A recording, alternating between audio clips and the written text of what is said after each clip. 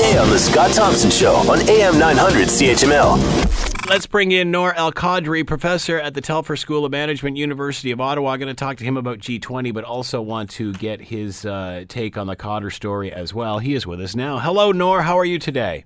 I'm doing great, Scott. How are you? I'm doing well. Thank you for taking the time. Always appreciate it. I know this isn't what we were certainly scheduled to talk about, but we can't let you go without getting your impression of the situation in regard to Omar Khadr. The Canadian Taxpayers Federation has said, and this is a quote, Mr. Khadr admitted to killing an American soldier while fighting with Al-Qaeda in Afghanistan. The notion that Canadian taxpayers should be on the hook for paying such a person $10 million is highly offensive. If the Trudeau government wishes to apologize for errors made in the past, that's one thing, but handing $10 million in taxpayers' money to Khadr is unacceptable. If the federal government has an extra $10 million kicking around, they should give it to the families of the Canadian military veterans who were killed in Afghanistan by people who were fighting alongside Khadr. What are your thoughts, Noor? Such a story definitely has two sides that we need to look into. Omar Khadr was 15 years old. He's a child when he was part of the fight in Afghanistan. He is a Canadian. The Canadian government should have brought him into Canada. He should have been in a prison for the youth, and he should have gone in the right program. Omar Khadr was left in Guantanamo Bay, a facility that is very well known for torture by the Americans. The Canadian government, the former Canadian government, did not do enough to bring him home, although there was lots of pressure about this.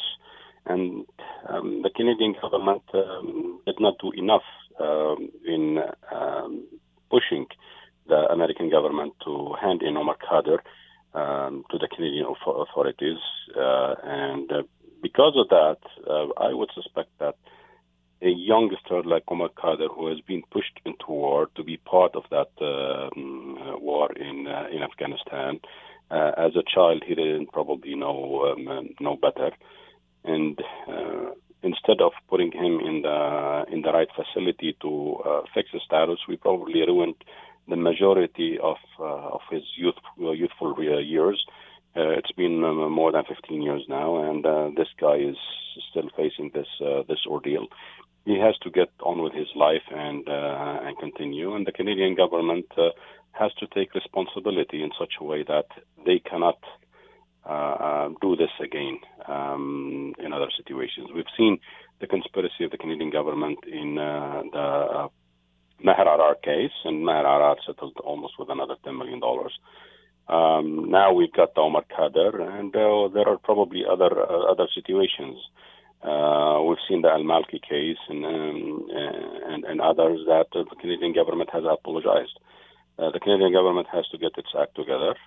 They have to stop doing the wrong things when they endanger Canadians in other countries, and especially when they don't get the right service of justice in these countries.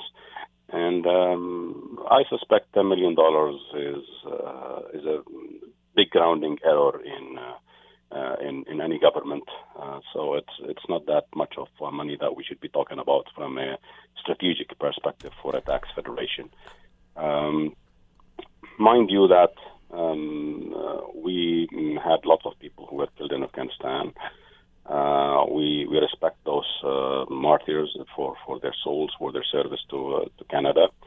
But the Canadian government also went and collaborated with other players when they were fighting in Libya, for instance. General Charles Bouchard said equivocally that we collaborated with Abdul Hakim Balhaj, who was a senior member of Al-Qaeda. So the Canadian government also commits mistakes in these types of situations when they're talking and operating on the international arena. It's not Omar Khadr that only committed a mistake. It's governments and the military that have committed mistakes too.